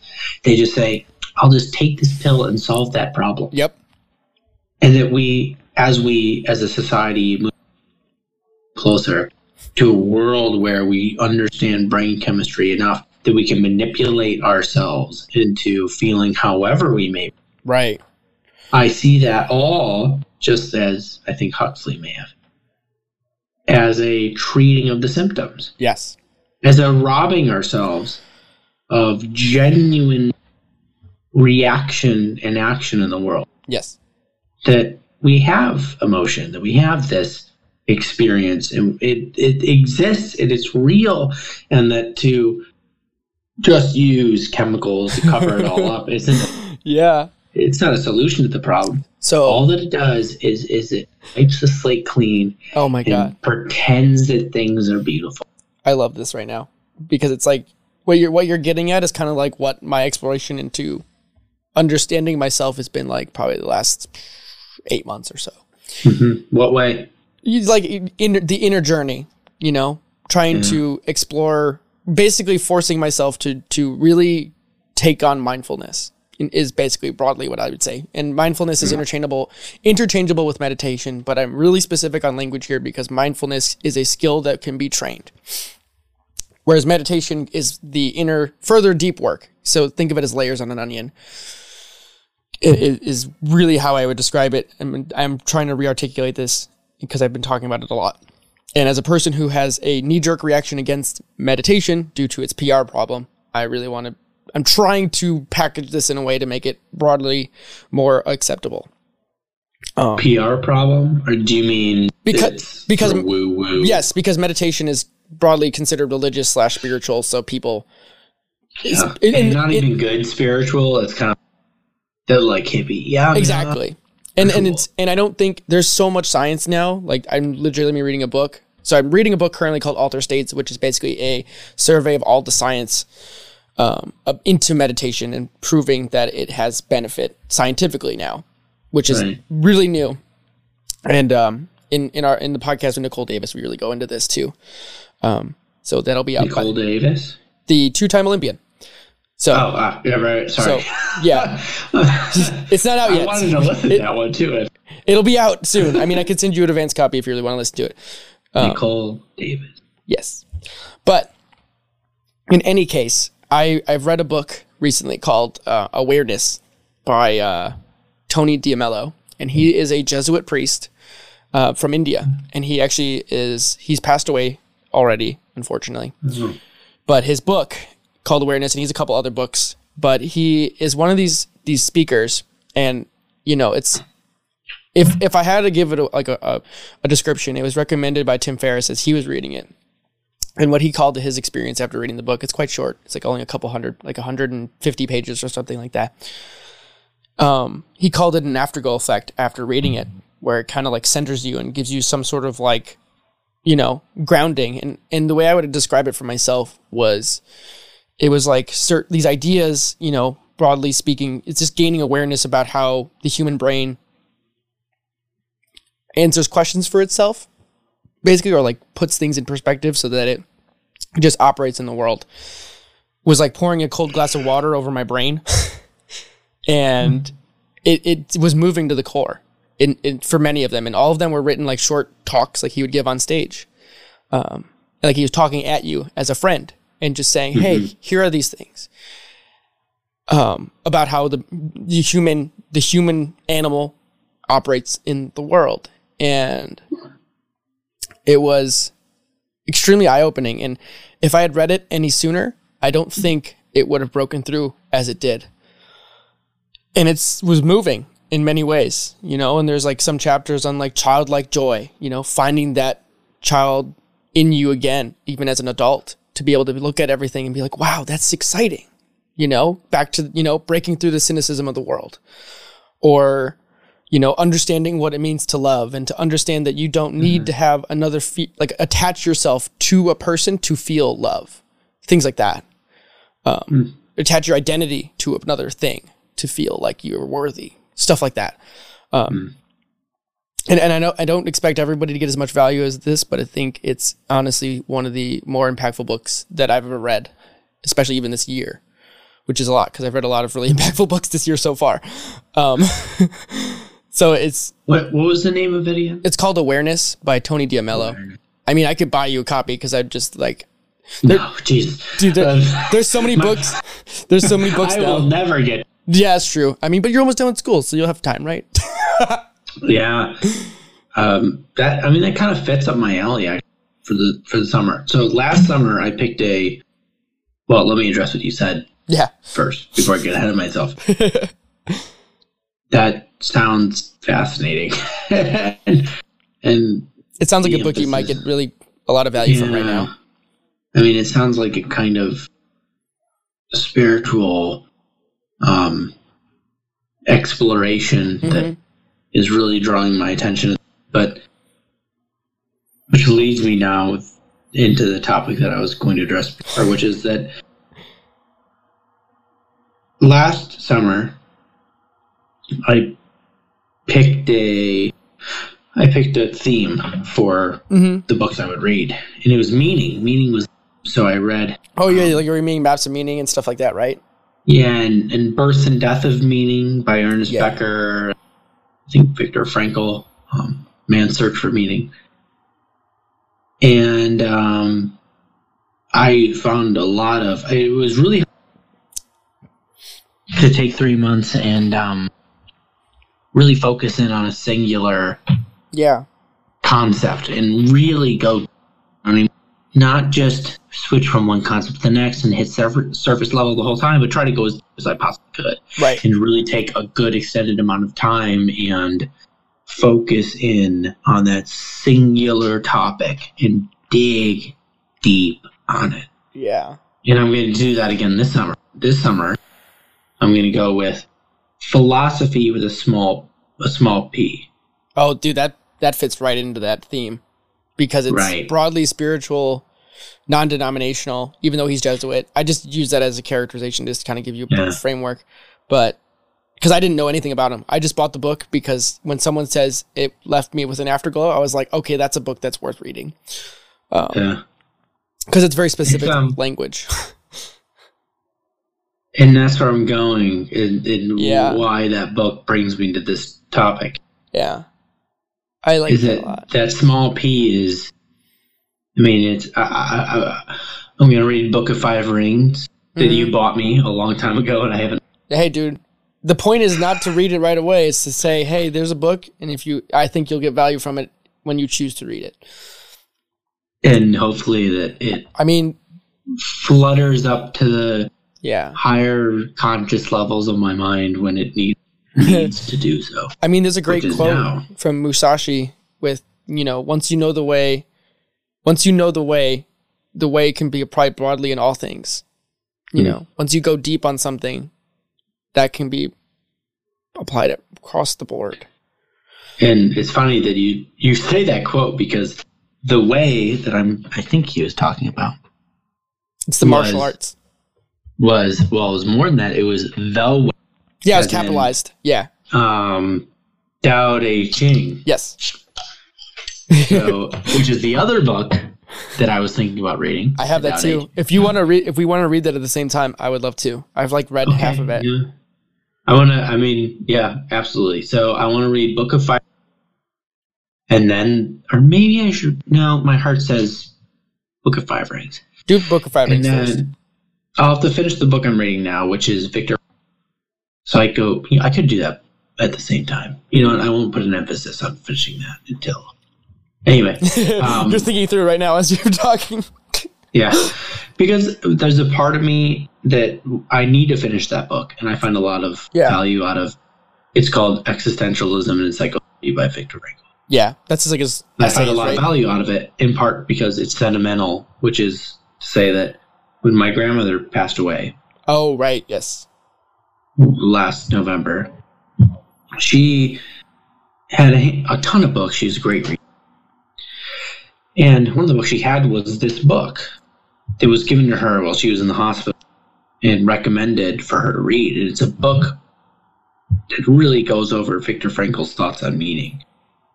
Viktor Frankl was definitely a strong voice on the subject. He was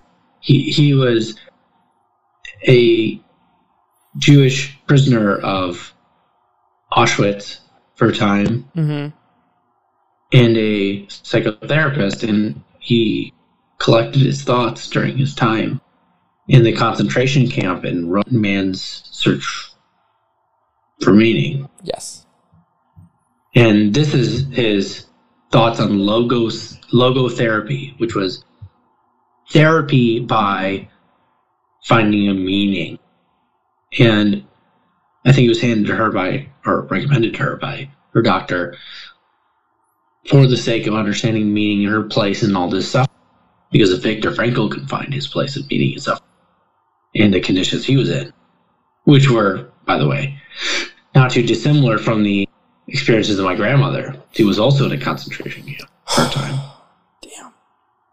Damn. That if she could find meaning in suffering through leukemia and cancer, that would be worth knowing. And when my parents went through the possessions of my grandmother, there was a couple of books that really stood out to them as being not just things that need to be passed on or sold or whatever, dealt away with after the passing of my grandmother, but it really seemed to have a clear place where they should go. Yeah. That this book wasn't just a book she had read, but rather a book that I needed to receive, that she had herself gone through. That's awesome. And she highlighted and wrote little notes. And now I have the opportunity not only read what Viktor Frankl said about that meaning, but also read what she thought he said was. That's awesome. And now you get like a look into your grandmother as well as Viktor Frankl at the same time. Yeah. It's so great. Dude, that's so it's so special, dude. Like it's seriously really, she was such a good and incredible human being, and like she was just effortlessly wise and decent. Have you thought about trying to tell her story in any way? Because I know you told her story. You have notebooks and stuff. Yeah. She my mother helped her record and edit her life story a while back. Yeah, so we have it. Dude, I haven't read it yet. I know the gist. She also was thoughtful enough to write little notebooks for both me and my sister throughout our lifetimes, unbeknownst to us. Wow. With little messages about these times, thoughts about us, and whatever it was that she thought we could take with after her. She's ahead of her time, dude. She was very forward thinking. Wow. And I think that is a blessing of strength, because that's awesome, man. Because she didn't shy away from the hard, the real. She knew she was going to die years ago, before the cancer even, right? Yeah. And she had the forethought to sit down and give us something to carry with us after she was gone. Dude, that's so... And that genuinely and do that is because they don't want to address the fact that there's going to be... They're not. Yeah. And to sit down and really consider what you want people to know when you're dead means you have to admit that you are going to die to yourself. That's very stoic. And then put yourself in a position where you no longer exist, and then think about what's necessary once you're gone. Yeah. And that takes a humility, an honesty, and a strength that is shockingly hard to come by. Yes. Unique. Yes. And I am absolutely blessed to have known her and to be a beneficiary. That's amazing. Beneficiary of her behavior. Yeah. And who she was as a person. And now I have this book that has all her little messages to me that I get to read. And I haven't had the heart to read yet, because every time I... Yeah. It's so emotional. Dude, absolutely, man. And like, can I tell, I don't know if I've told you this before, but I told Jordan, I think, but one of the things I want to do with this podcast that may or may not ever go live, but as like a homage to my parents and, family, period. Broadly speaking, family, your parents, Herrera's parents, all you guys' parents. What I would love to do is be able to sit all of them down individually and be like, can you just sit here? I'm just going to record this, and I just want you to tell me your story. Like we've been talking about this whole time, just story. And I want to be able to get my mom, my dad, my brother, my uncles, all of our friends' parents, your parents, and just get them to just unfilter their life. And it's not to put it out in the world if they don't want it to or whatever. Yeah. But more of just to have it as a recording for the next generation, for our kids, so that they can say, instead of us telling the story of grandma and grandpa, so that they can hear, hey, do you want to know who your grandma was? Or do you want to hear, what your grandpa was like if they never got to meet him? Or even if they did got to meet him, they could just still hear the unfiltered version of who they were and what they went through growing up. Because, by the time our kids are old enough, the world is going to be so dramatically different than it is currently. Yeah. Then it just won't understand it, And if they can hear it from them, from someone who doesn't know, it just makes it so much more real. And audio is the perfect way to capture that, because it's like if you think of a photo, you have the photo of them, but then you get to actually hear the voice of that person as they say what they have to say about their life. And I'm like trying not to cry right now because it's really fucking emotional. Dude, it's so real. It reminds me like And I mentioned this briefly in a conversation we had talking about the end of a recent relationship, but yeah, this has been on my mind a little bit even before then, which is that I'm 26. Yeah, right. If I want to guarantee a 50% decrease in likelihood of divorce, so I'm 50% more likely to not divorce, then I need to spend 5 years together. Right. With the person I'm dating. That puts me at 31. Right. All right. So maybe 2 years after I have kids, 33. Now that's not too out of the ballpark, but my dad is 63 right now. Yeah. 7 years, 70 when I have kids. I mean, 70s That usually means when that longevity starts declining in general. Yeah, and that means that my grandmother was 83 and I'm 26. Yeah. Okay. That's not a realistic possibility for my dad. Exactly. So the idea, in some sense, that if I follow the normal path and don't speed things up in terror that they won't have the opportunity to meet as an adult, then my children, his grandchildren, will never have the opportunity to be an adult around their grandfather. Yes. And gain the wisdom that can only be passed to you once you've grown into that age of your life, where they can be real with you. Right. Where this is what's so beautiful about the grandparent-grandchild relationship. They don't have to give a fuck about raising you. That's why yeah. They don't have to. They can spoil you. Yeah. Or they can be, which is more valuable, they can be real. Yeah. They can be real with you. So they can sit down, they can say, yeah, like, I made all these really fucking dumb mistakes. Yeah. And your parents will never tell you what mistakes they made because they're trying to set the example and they're trying to, like, encourage you to do better, and they know they better. Yeah. Dumb mistakes. So you can be like, well, bitch, you fucking did this. It's right. Like, now you're undercutting my argument. but the grandparents don't have to worry about that. So they have this real opportunity to be real with their grandchildren. And it looks to me right now like I'm not going to have my children aren't going to have that opportunity. So I can put that in perspective because I didn't have that and still kind of don't, because so my dad's side of the family, his mom passed away right like a month before I was born. My dad's father, my grandfather, passed away before I was old enough to know him. So he passed away like when I was like 4 or 5, something like that. And then my mom's side, her dad passed away when she was 14, a sudden heart attack.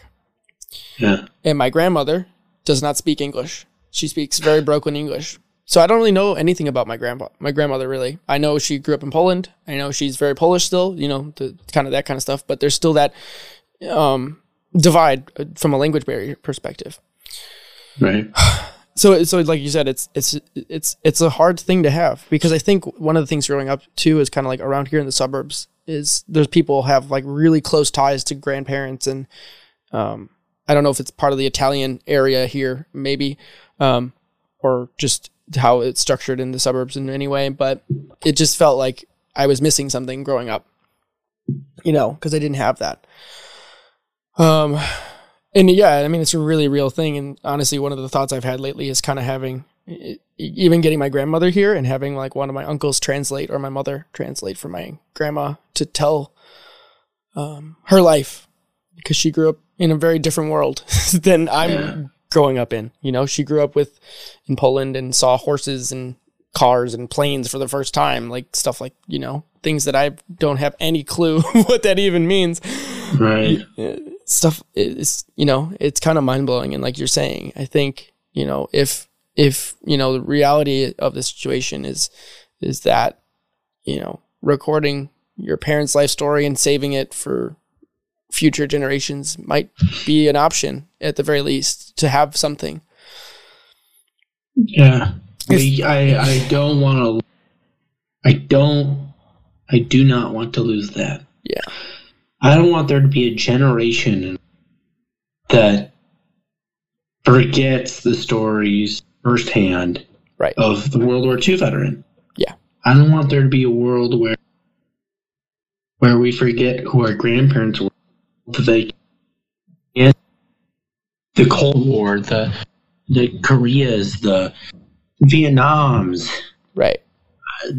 And now the global war on terror, the 9/11 children. That the idea that those experiences, to harken back to Blade Runner, for those experiences to be teardrops in the rain. Yeah. To be lost in it all. That how are we letting that happen? What are we doing that we would? Because there's all we would society have to do. All we would have to do is create an online museum. Yeah. Where different generations sit down and talk through their life. Then you can go back like an archive.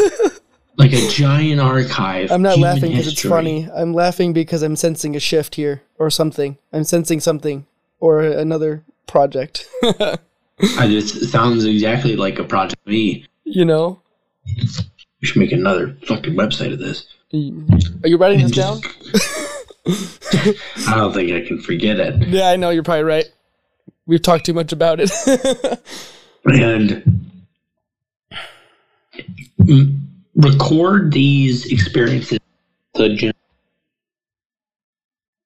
Have the opportunity to learn from. And I think that's strikingly important. Absolutely, dude. 150,000%. It's too easy to forget the horrors of the. Because, right. I mean, and with the world, the way the world's going, it's just it's just full steam forward. You know, what's next? How are we going to do, solve the next problem and the next problem and the next problem? But we're not paying attention about what came before anymore. Right? Because, I mean, when you look at it, we're not solving the problems of, our parents' generation. We're solving the problems of our grandparents' generation. Right. The sins of the past, so to speak, come to bite us 40 years in the future, or 60 in some cases. Yeah. And if we choose to opt out of that, then we're doomed to fail. And not to be cynical or whatever, but realistically speaking, if we don't know where we came from, then we don't know where we're headed. Yeah. We'll just make the same fucking mistake again. Absolutely. And even the same mistakes aside, that cliche of that, almost cliche of that point is, or aside from it, is that there's these beautiful, incredible stories that are worth listening to about human experiences. Yeah. I mean, even with all the horror interwoven between all of it, there's still beauty that comes out of it. Oh, yeah. Like, shockingly so. Right. the juxtaposition of it, right? It's incredible what, in fact, in some sense, the horror of it makes the small beauties all the more absolutely contrasted with the horror. Fuck. That the individual that maintains a sense of dignity, pride, and contentedness in the face of destruction and atrocity is made all the more because of its contrast to that atrocity. Yeah, it's like you can't have good without evil, because they need to exist because of polar opposites to be able to make one to have value of the other. Because everything is just leveled, then there is no high or low. It's even more than that in some sense. It's not just some dichotomy where you need one for the other. When I think of war now, having been through the Marine Corps, taking quite seriously the nature of dying, right, and I mean, you had to really ask yourself the question, am I okay to die? Because if you went into a wartime scenario. It was a real possibility for me. It's a part of the culture, too. Absolutely. That when you train, people scream, grunts are dying in the artillery. Is a reminder that if you don't set up your artillery fast enough, people will die. There are people who are waiting for your help, who are being exposed longer and longer and longer to enemy fire in desperate conditions, and the chances of their dying increases with every moment that you waste. And grunts are dying, that slogan is it's not just a slogan, it's real. Oh my God. It's a real thing. That's and it's crazy. A constant element of that culture.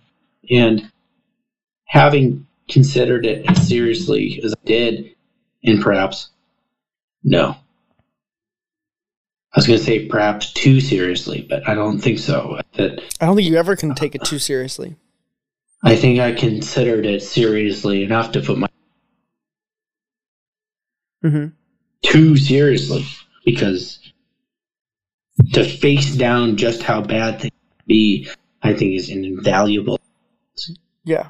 But now when I see war movies, for example, I don't think of them the same. Doesn't surprise me. It's not some heroic effort. It's not some tragedy exactly. Yeah.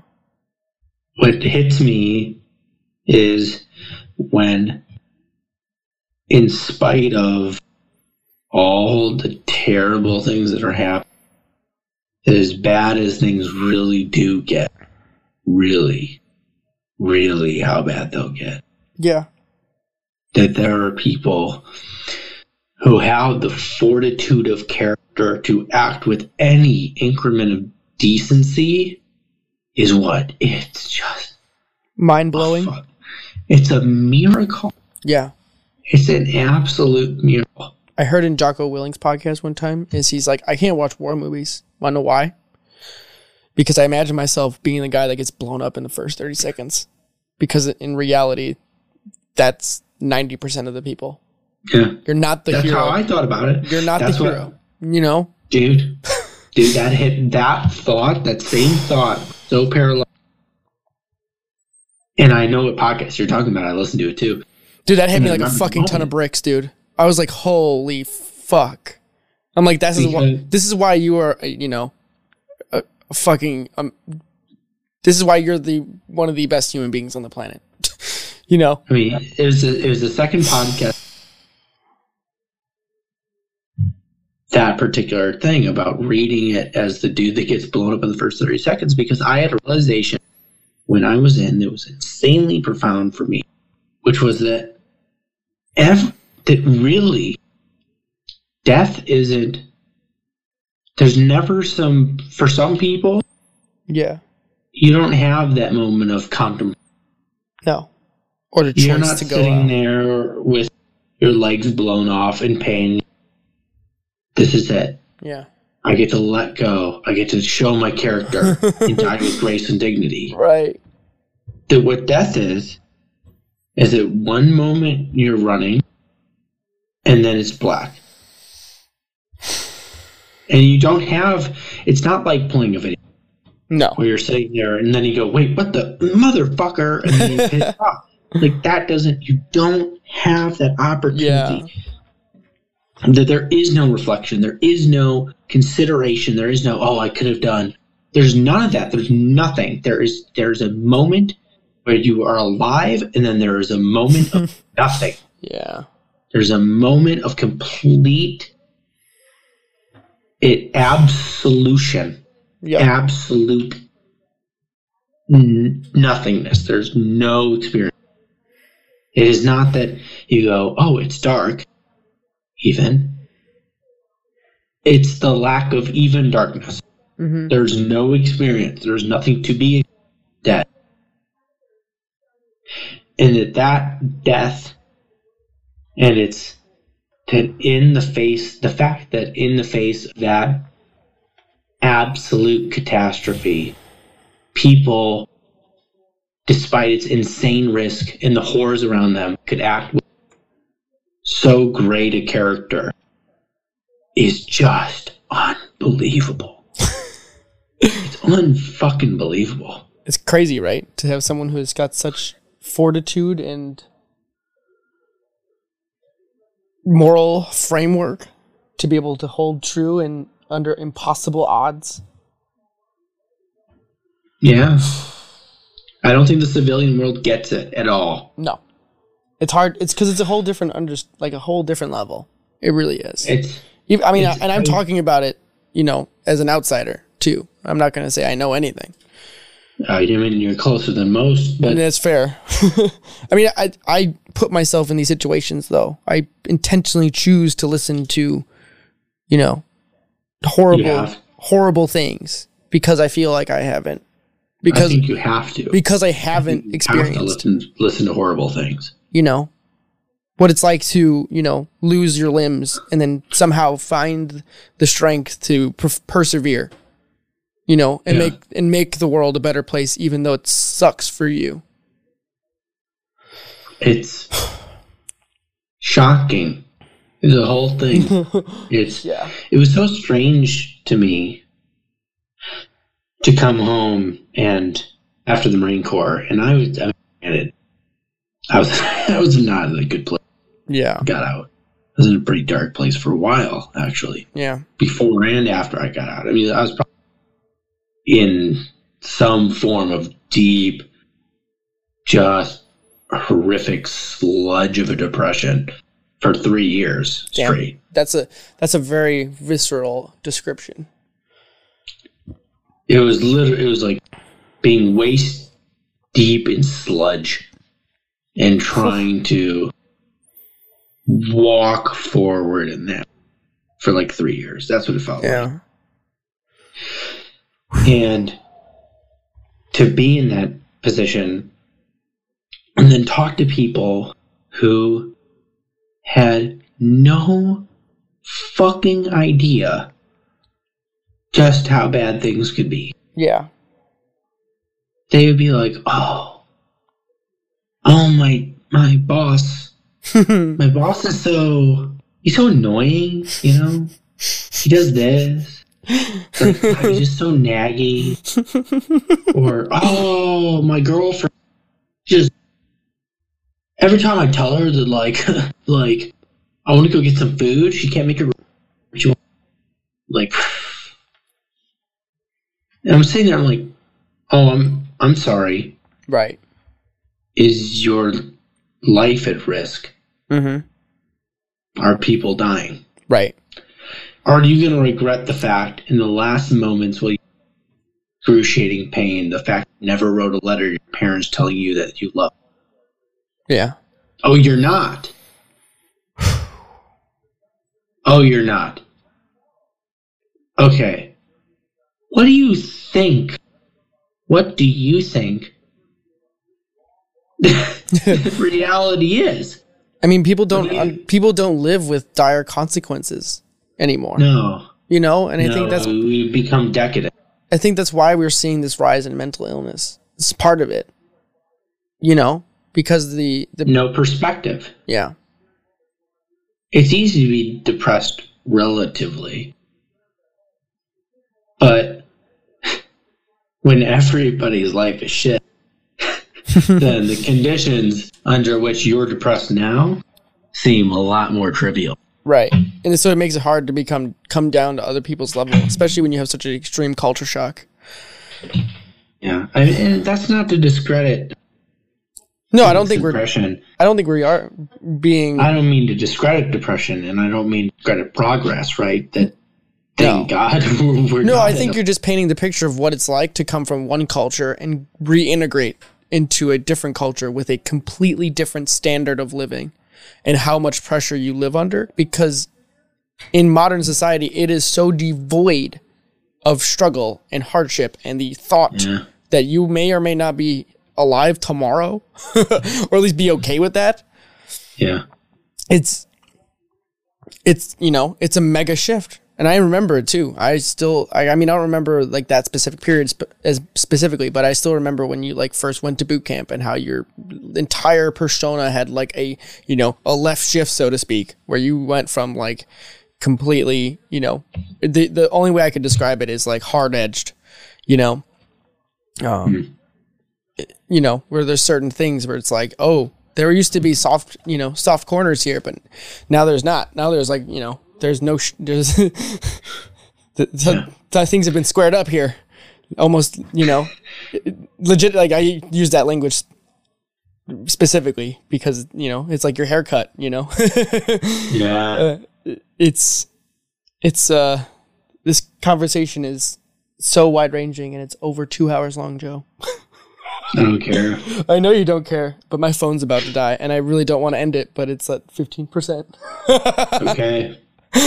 Well, dude, it's a brutal place to end that. Hey, you know what? Welcome to life. Hey. I think we sprinkled in a lot of good in this one too. A lot of hope. This is fascinating. I think this is one of the deeper podcasts we've done. I think we're both at a place where we needed this conversation to happen. Yeah. Yeah. It'll be good to come home in a couple weeks. Yeah, I know, dude. I'm excited to figure out the next stages of everything. It'll be fun. Yeah. There's a lot on the horizon.